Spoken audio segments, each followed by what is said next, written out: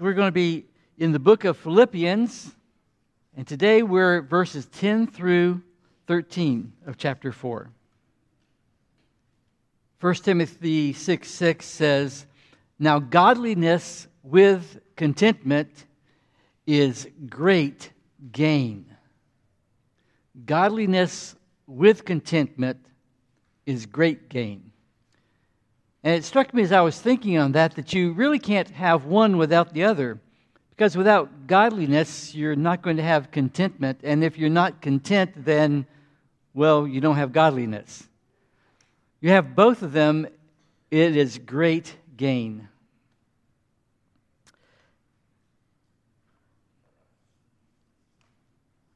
A farmer had lived on the same small farm all his life. He desperately craved for change. He decided to sell the old home place and buy another farm, one larger and more to his liking. He listed the farm with a local realtor. Several days later, the farmer read an ad in the local newspaper describing the farm of his dreams. It read, "Beautiful farmhouse, ideal location, excellent barn, good pasture, fertile soil, up-to-date equipment, well-bred stock. Near town, church, and school. Good neighbors." The farmer immediately called his realtor and said, "I've been looking for a place like this all my life. Could you arrange an appointment for me to see it?" You already know the end of this, don't you? You can see it coming, right? The realtor responded, "That's the ad for your property. Are you really sure you want to sell it?" So sometimes we are where we ought to be, but we don't realize it. We don't appreciate the things that we have. Charles Spurgeon, in his devotional Morning and Evening, wrote, "Covetousness, discontent, and murmuring are as natural to men as thorns are to the soil. We need not sow thistles and brambles. They come up naturally enough because they are indigenous to earth. And so, we need not teach men to complain. They complain fast enough without any education." For instance, have any of you ever had to teach your children to complain? You never have to give that lesson, do you? No one had to teach us. That's his point. "But the precious things of earth must be cultivated. If we would have wheat, we must plow and sow. If we want flowers, there must be a garden and a gardener's care. Now, contentment is one of the flowers of heaven. And if we would have it, it must be cultivated. It will not grow in us by nature. It is the new nature alone that can produce it. And even then we must be specially careful and watchful that we maintain and cultivate the grace which God has sown in us." Discontentment is like our default setting. But this passage teaches us about contentment through Christ. And verses 10 through 13 show us how to develop a godly contentment no matter what the circumstance, situation. So first of all, verse 10, appreciate what you have. Verse 10 says, "But I rejoiced in the Lord greatly, that now at last your care for me has flourished again, though you surely did care, but you lacked opportunity." Appreciate what you have. Sometimes we don't appreciate what we have until we lose it. I wonder if Adam and Eve ever felt that way. They lived in paradise, but the deceiver came in and sowed a seed of contentment and a seed of doubt in them. Sure, God said you can eat all these trees of the garden, you can have whatever you want anything. Yes, you live in paradise, but he also put that one tree and said, you can't eat that. God is withholding something from you. In fact, Satan said to Eve, God knows that the day that you eat of it, you will be like him. Now that was Satan's very own downfall. He wanted to be like God. He says, I will exalt my throne to that of the Most High God. And now he carries that same pernicious thought to Adam and Eve. You can be like God. So instead of being content with being in the Garden of Eden, having everything perfect, they wanted more. It has been the downfall of man ever since. They did not appreciate what they had. And part of our problem is not appreciating what we have. The most telling sign of contentment is a thankful heart. Gratitude and contentment go together. They're intertwined. Have you ever noticed a person who is a thankful, a gracious person who's full of gratitude? You don't hear them at the same time complaining. So appreciate what you have, first of all, by rejoicing in the Lord. And Paul writes, but I rejoiced in the Lord greatly. Paul didn't say, I rejoiced in the circumstances, but I rejoice in the Lord. See, the circumstances change, but the Lord is immutable. He does not change. He is always perfect. He's always loving you perfectly. He's always gracious and kind. Circumstances may be bad or good, but the Lord is always perfect. Circumstances are external to us and impersonal to us, but the Lord is intensely personal to us. A God who says that He loves you with an everlasting love.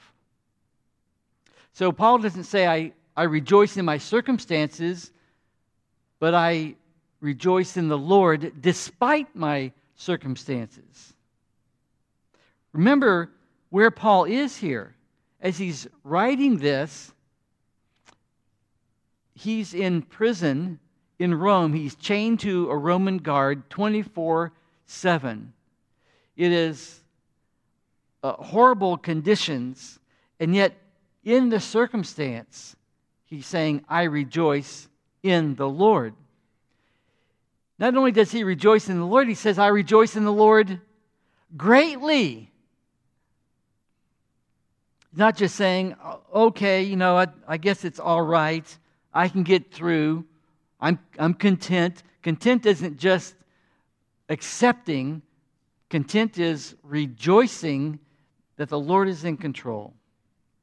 So biblical contentment is not based on how things are going or how we're doing, but Paul says he is rejoicing in the Lord of his circumstances. If we can see God as being truly in control of all of our life, He reigns over every circumstance of our life. Once we see that, we grasp that, then our focus is no longer on the circumstances that are mulling around in our life, but the Lord over the circumstance, and our trust is in Him. We rejoice in Him that He's over our circumstances. And Paul here also is rejoicing as he remembers the kindness of these Philippian believers. He says, but I rejoiced in the Lord greatly that now at last your care for me has flourished again. Though you surely did care, but you lacked opportunity. So he's remembering their kindness. Your care for me has flourished again. Your version may say something like, your care has revived again. Your concern is revived. The word that's translated flourished or revived is a word that is taken from horticulture and referred to perennial flowers. It means, literally the word means to bloom again. Your concern, your care for me has bloomed again like a perennial flower. It seems dormant for a while, and then in the spring, there it comes up again. And so their care for him had been, in a sense, dormant for a while. They lacked opportunity, he says.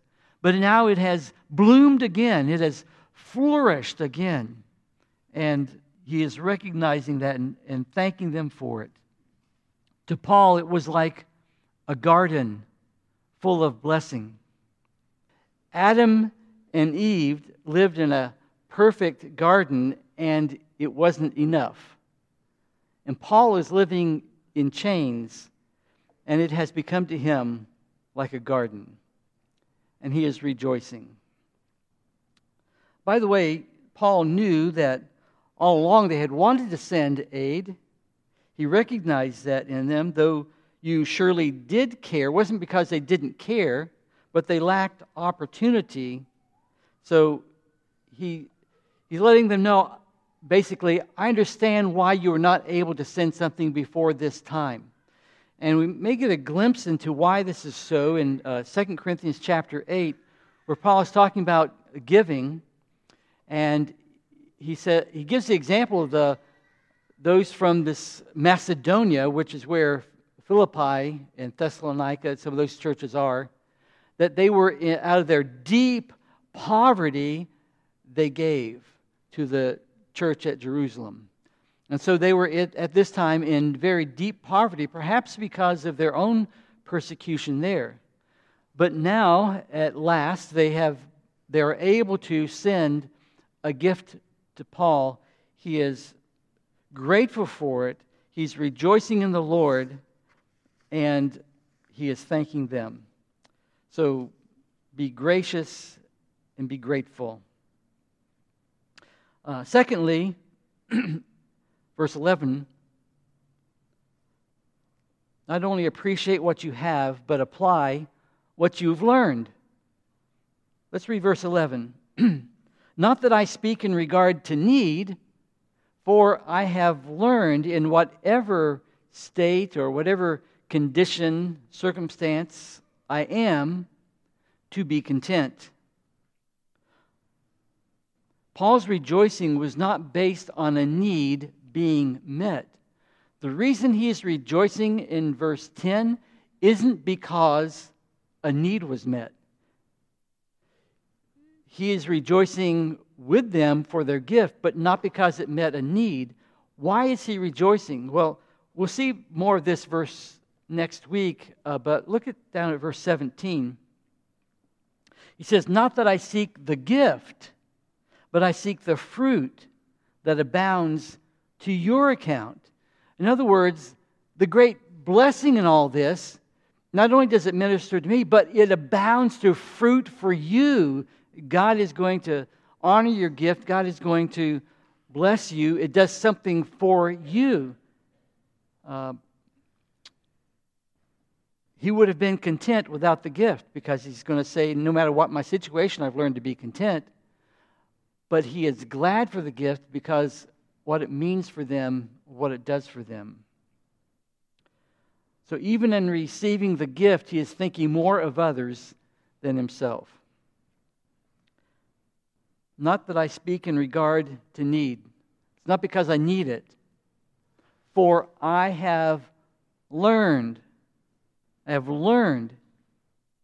in whatever state I'm in to be content. And the word and the verb form that he uses here for learned means to learn from experience over time. To learn from experience over time. Not by learning by studying a book or something like this, but learning by experience over time, like someone who's trying to learn to play the piano. You don't sit down at it and open the book and immediately play. You have to practice and practice and practice and develop that skill. You learn through experience over time. That's the kind of learning that he's talking about here. He has learned this, but it didn't come naturally. It didn't come automatically. It wasn't just by reading something. He learned it through experience over time. He applied what he was learning, the truths he was learning, to a situation as he experienced them in life. He didn't get it automatically, which means that we don't get it automatically either. If Paul had to learn how to be content over time, then so do we. This is not something that's natural to us. In fact, it's unnatural for us to be content. Our default setting is being discontent, being self-focused. But it's something that we learn over time. We have to commit ourselves to the process and learning. And notice that it isn't just contentment that Paul learned. See, this is the hard part. It's not just contentment, but in whatever circumstance I'm in, I've learned to be content. That's where it gets hard, right? I mean, there's a lot of circumstances we can be content in. Maybe they're really good ones, and of course we will, or maybe they're just kind of neutral and it's easy to be content. But when things are really hard, that's when it's difficult to be content. So he says, I've learned to be content no matter what is happening. But it is learned. One author wrote, Christ-centered contentment is not pre-installed in our hearts like a software program preloaded into a new computer. You have to add it to the programming. Contentment is not gained externally, it is grown internally, and we have a responsibility to learn it. You're not content simply by being born again. But by being born again, you can start the process of learning how to be content as we learn more and more to trust in the good graces of our Lord and of our Heavenly Father's care for us. And keep in mind that the biblical idea of learning is never related simply to learning facts or even learning truth. The biblical idea of learning something is applying the truth. That as we learn the truth and we start living it out, translates the knowledge of something into wisdom. So like the book of Proverbs describes, wisdom, and the word there means skill for living. We learn these biblical principles, and when we put them into practice, that is wisdom. When we obey them, what God says.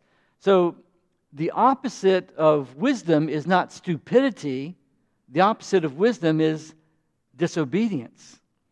So Paul is saying he's learning these things through the circumstances of his life, how to be content.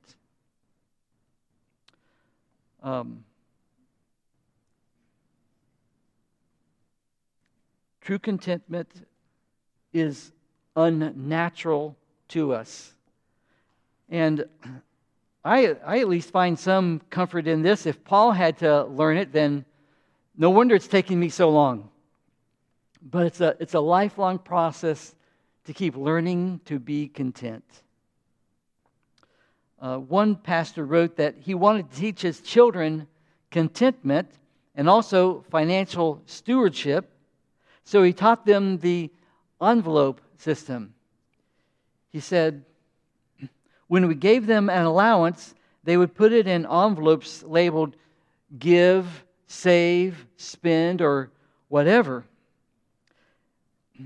He writes, I thought I was teaching them that life was actually more than money.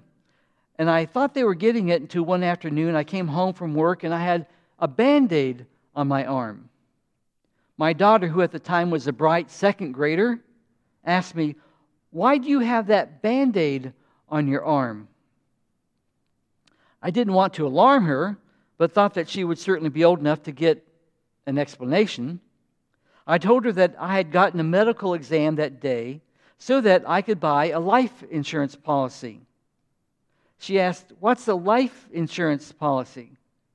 I explained, "Well, Daddy loves you so much and loves the family so much, If anything were to happen to me, it would provide $250,000. Her eyes got really wide. I knew she was worried until she looked up at me and said, "A piece?"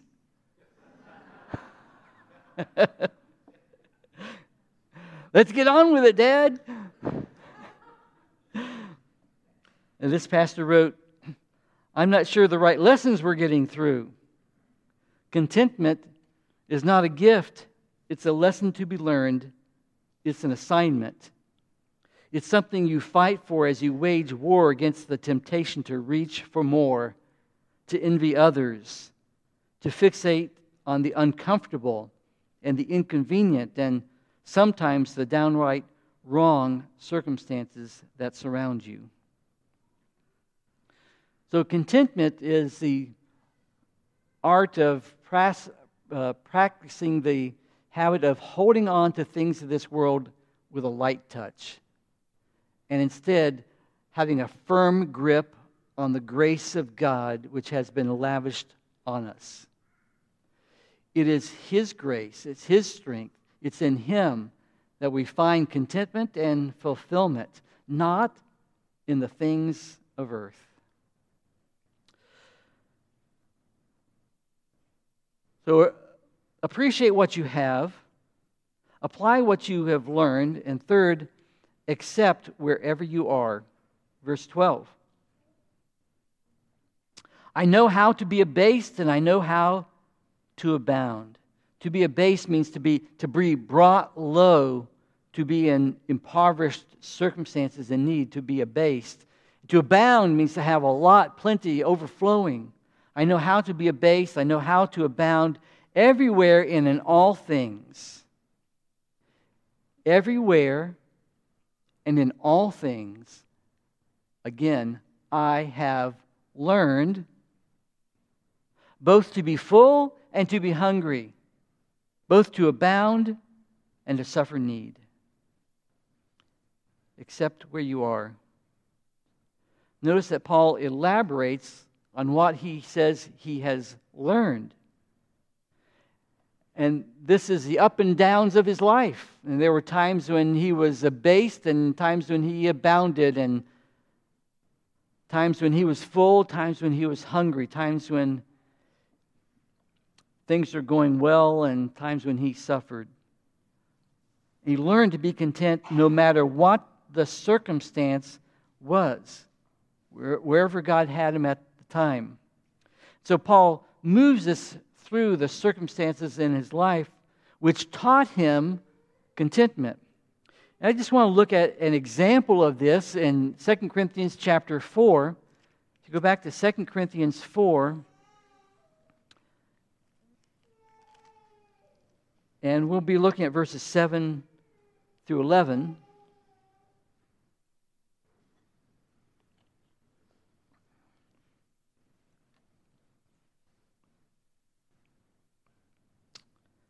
Second Corinthians 4:7, it's talking about how God shines through, even though Satan tries to blind the minds of those who won't see. The gospel shines through to give the light of the knowledge of the glory of God in the face of Jesus Christ, verse 6.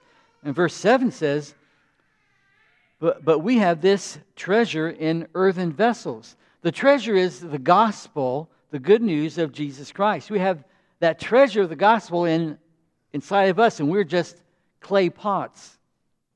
That the excellence of the power may be of God and not of us. So we have the supreme privilege of being used by God in this, the treasure of the gospel. But it comes at a price sometimes. And so he says, we are hard pressed on every side, yet not crushed. We are perplexed, but not in despair. We are persecuted, but not forsaken. We are struck down, but not destroyed. Always carrying about in the body the dying of the Lord Jesus, that the life of Jesus also may be manifested in our bodies. For we who live are always delivered to death for Jesus' sake, that the life of Jesus also may be manifested in our mortal flesh. So skip down to verse 15. For all these things are for your sakes, that grace, having spread through the many, may cause thanksgiving to abound to the glory of God. So Paul said, I and others like me, Timothy and Silas and Barnabas, and we are going through these things. It is for you that grace, having spread through the many, as many people receive the grace of God and come to know the Lord Jesus Christ, may cause thanksgiving to abound to the glory of God. Ultimately, it's all about God's glory. So he said, yes, we're going through these things. Some of them are very hard. But guess what? People are being saved, and in the end, God is being glorified. And so it's worth it. Therefore, verse 16, we do not lose heart. This is how we started in verse 1 of the same chapter. Therefore, since we have this ministry, as we have received mercy, we do not lose heart. Now he gets back to that thought again in verse 16. Therefore, we do not lose heart. Because it's all for God's glory. It's for the gospel in other people's lives. Even though our outward man is perishing, yet the inward man is being renewed day by day. Yes, it's true we may be suffering all these things externally. They can do whatever they want to the body, but the inner man is being renewed. They can't touch that. For our light affliction, which is but for a moment, or our momentary light affliction. That's what he calls this, being hard-pressed, perplexed, persecuted, struck down, our momentary light affliction is working for us a far more exceeding and eternal weight of glory. There may be some hard things in our lives, things which are tearing at us, things which are very hard to endure, but those very things are working in us something for eternity, a glory that's going to last forever. This is temporary. That is forever. And it is working that in us, this eternal weight of glory that we will never understand in this life. It awaits the life to come. And here's a secret of how to do this, verse 18. While we do not look at the things which are seen. That is the external circumstances, the situations that we're in. But at the things which are not seen. For the things which are seen are temporary, but the things which are not seen are eternal. So it's a difference of having your focus on the circumstances around you, which are temporary. They may be very difficult ones, very trying circumstances. But instead of focusing on that, seeing beyond that to the Lord of your circumstances and putting your trust there, knowing that He does all things well. He's going to work it all out in the end. He's working all things together for your good. He has loved you with an eternal love. He's never going to let you down. He's going to safely bring you home. He's going to bless you for eternity. Knowing those things, securing your mind, your heart on those truths instead of the circumstances. That's where contentment comes in. So, except wherever you are, back to Philippians chapter 4. So he says, I know how to be abased and I know how to abound. Everywhere in all things, I've learned both to be full and to be hungry, both to abound and to suffer need. Paul learned, and we need to learn, that the Christian life is not a series of accidents, of things which happen to us, but a series of assignments, a series of appointments from God. And He is in control of it all. The one constant in all this is God and His faithfulness, no matter what our circumstance. So Paul said, I have learned to be content no matter what is happening. And then finally, appropriate the strength of Christ. Appreciate what you have, apply what you've learned, accept where you are, and appropriate the strength of Christ. Why did I use the word appropriate? Appropriate? Because it starts with A and the other three did, so the last one had to. Appropriate the strength of Christ. That means lay hold of the strength of Christ. Make it your own. Appropriate. Like that. Verse 13. I can do all things through Christ who strengthens me. This is one of the most quoted, embroidered, calligraphied, needle-pointed, scrapbooked, bumper-stickered verses in the whole Bible. Almost everyone knows this. I can do all things through Christ who strengthens me. But most often is taken out of context. What does he mean, I can do all things?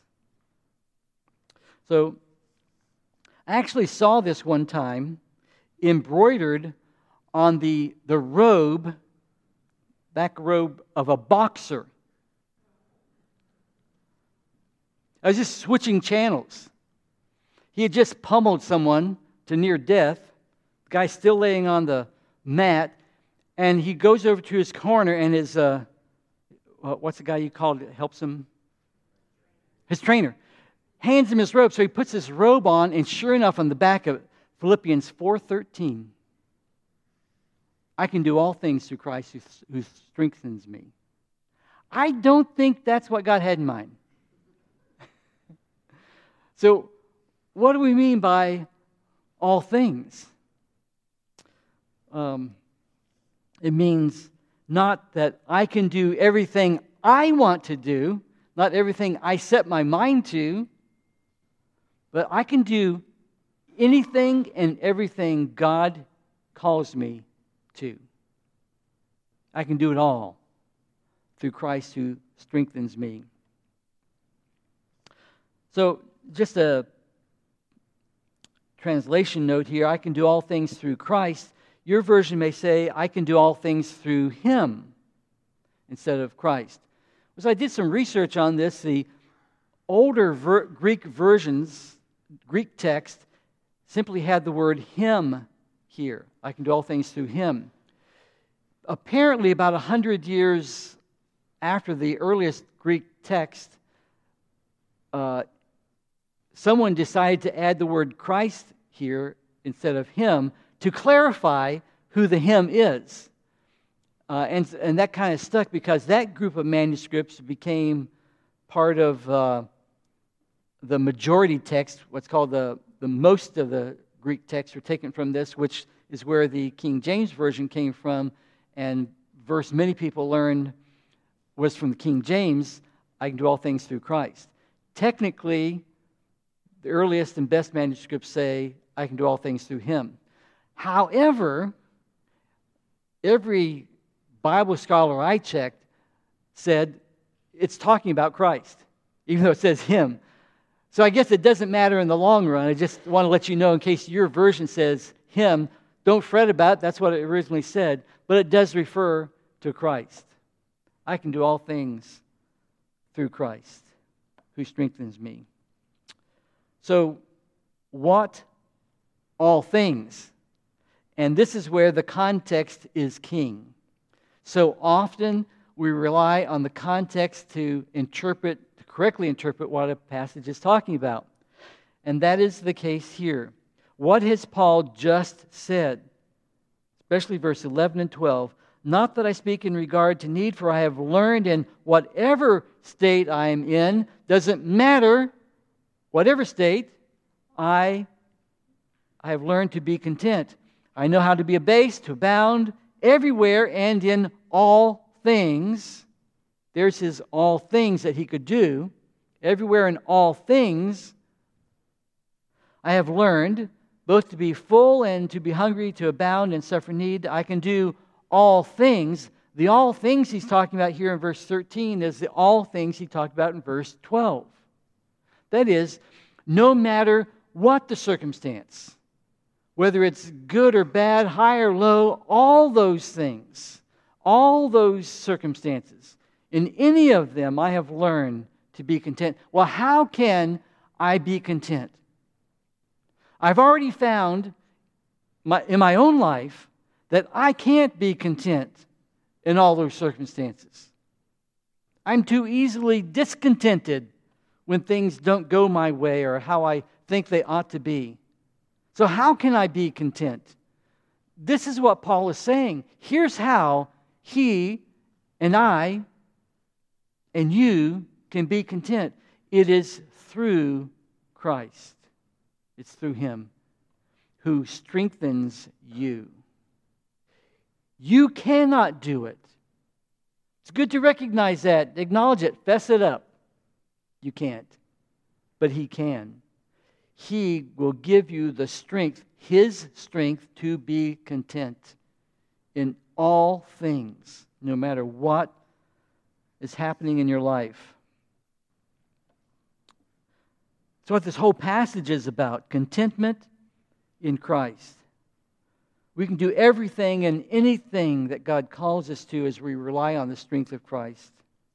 So whatever you're facing this week, whether it's a marriage situation or an issue at work or a relationship difficulty or maybe some fear that you have, some apprehension, maybe additional pressure that's in your life, whatever your circumstance, you can be content. In fact, you can rejoice in the Lord, knowing that you draw your strength from Him and remembering that He's in control over all those things. But you can be content and have the right attitude also if you get a promotion this week. Something goes really well for you this week. You get some kind of extra provision. You can handle that well if you have a great success this week. You see, I think many of us, when things are going bad, we know to turn to the Lord, don't we? And we seek His strength. It's when things are going exceptionally well, we tend to be prideful. And so Paul is talking about not just when I'm abased, but when I abound. Not just when I'm hungry, but when I'm full. When I feel defeated, when I feel victorious. I can handle victory. I can handle it without being prideful, without it destroying me, through Christ who strengthens me. And I can handle the hard circumstances as well through Christ who strengthens me. I can do all things through Christ as saying, I can do nothing without Him. And didn't Jesus say that in John 15, the parable of the vine dresser? Without me you can do nothing. But He says, if you abide in me, if I abide in you, then you will bear much fruit to the glory of God. So the first step is our relationship to Christ, to abide in Him, without which you will never be satisfied. If you do not know Jesus Christ as your Lord and Savior, this world is never going to satisfy you. Nothing is ever going to make you content. So the first step is knowing Him. Jesus came to give us that relationship with Him. A relationship we could never have on our own, never figure Him out. But He came to die for our sins so that anyone who puts their trust in Him will be saved forever. And I just want to let you know, if you have any questions about that, if you want to give your life to Christ, you want to know what it means to be saved, please talk to me later. I'd be glad to talk to you anytime about how you can do that. And so it starts with knowing Christ and then learning, as Paul did, learning to trust Him in every circumstance. And I close with this. The great missionary explorer David Livingstone served in Africa from 1840 to his death in 1873. He was eager to travel after a while into the uncharted lands of Central Africa to preach the gospel there as well. And so they started moving in that direction from Eastern Africa, where he started, to moving towards Central Africa. And on one occasion, he arrived at the edge of a large territory that was ruled by a tribal chieftain there in Central Africa. According to tradition, the chief would come out to meet him, and after their meeting, if all went well, Livingstone would be free to travel throughout the territory, but only after an exchange was made. According to custom, the chief would choose any item of Livingstone's personal property that caught his fancy and keep it for himself, while giving the missionary something of his own in return. Livingstone had few possessions with him, but at their encounter, he obediently spread them all out on the ground. His clothes, his books, his watch, even the goat that provided him with milk, since chronic stomach problems kept him from drinking the local water. So he laid all these things out. To his dismay, the chief took his goat. In return, the chief gave him a carved stick, shaped like a walking stick, only curved at the top. Livingstone was really disappointed. In fact, it wasn't long before he was complaining to God about the tradition, this chief, and this ridiculous, useless walking stick. What could it ever do for him compared to the goat that kept him well and his digestive system working properly?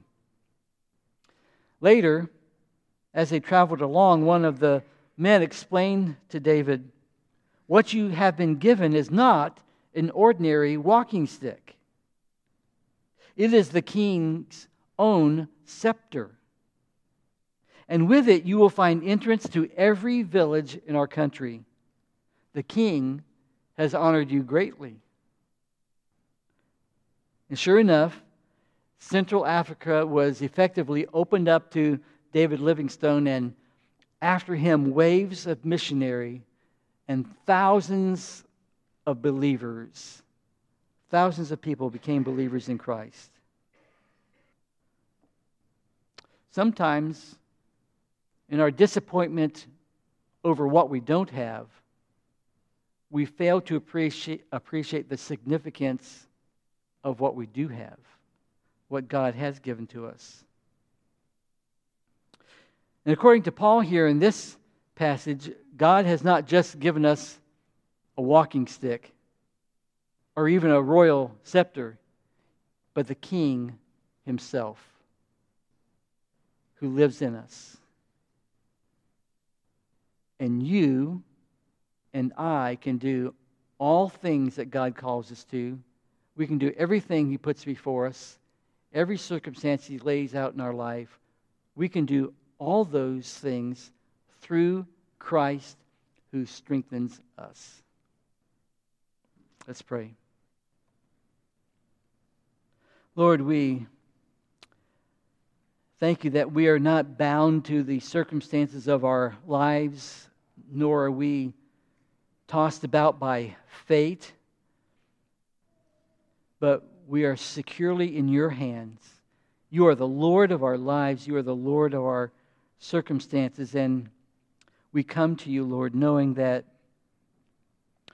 our trust is in you and not what man shall do to us, not the circumstances in our life, but we look to you, the one who's in control of all of our circumstances, control of our life. We trust in you, and Lord, teach us to learn to draw our strength from you. You do strengthen us for all things. We need to learn these things. Help us to grow, Lord, that we might bring glory to you. Instead of fretting about things, we come to you in prayer and supplication with thanksgiving, but also we would be content in all circumstances, trusting you. We pray in Jesus' name.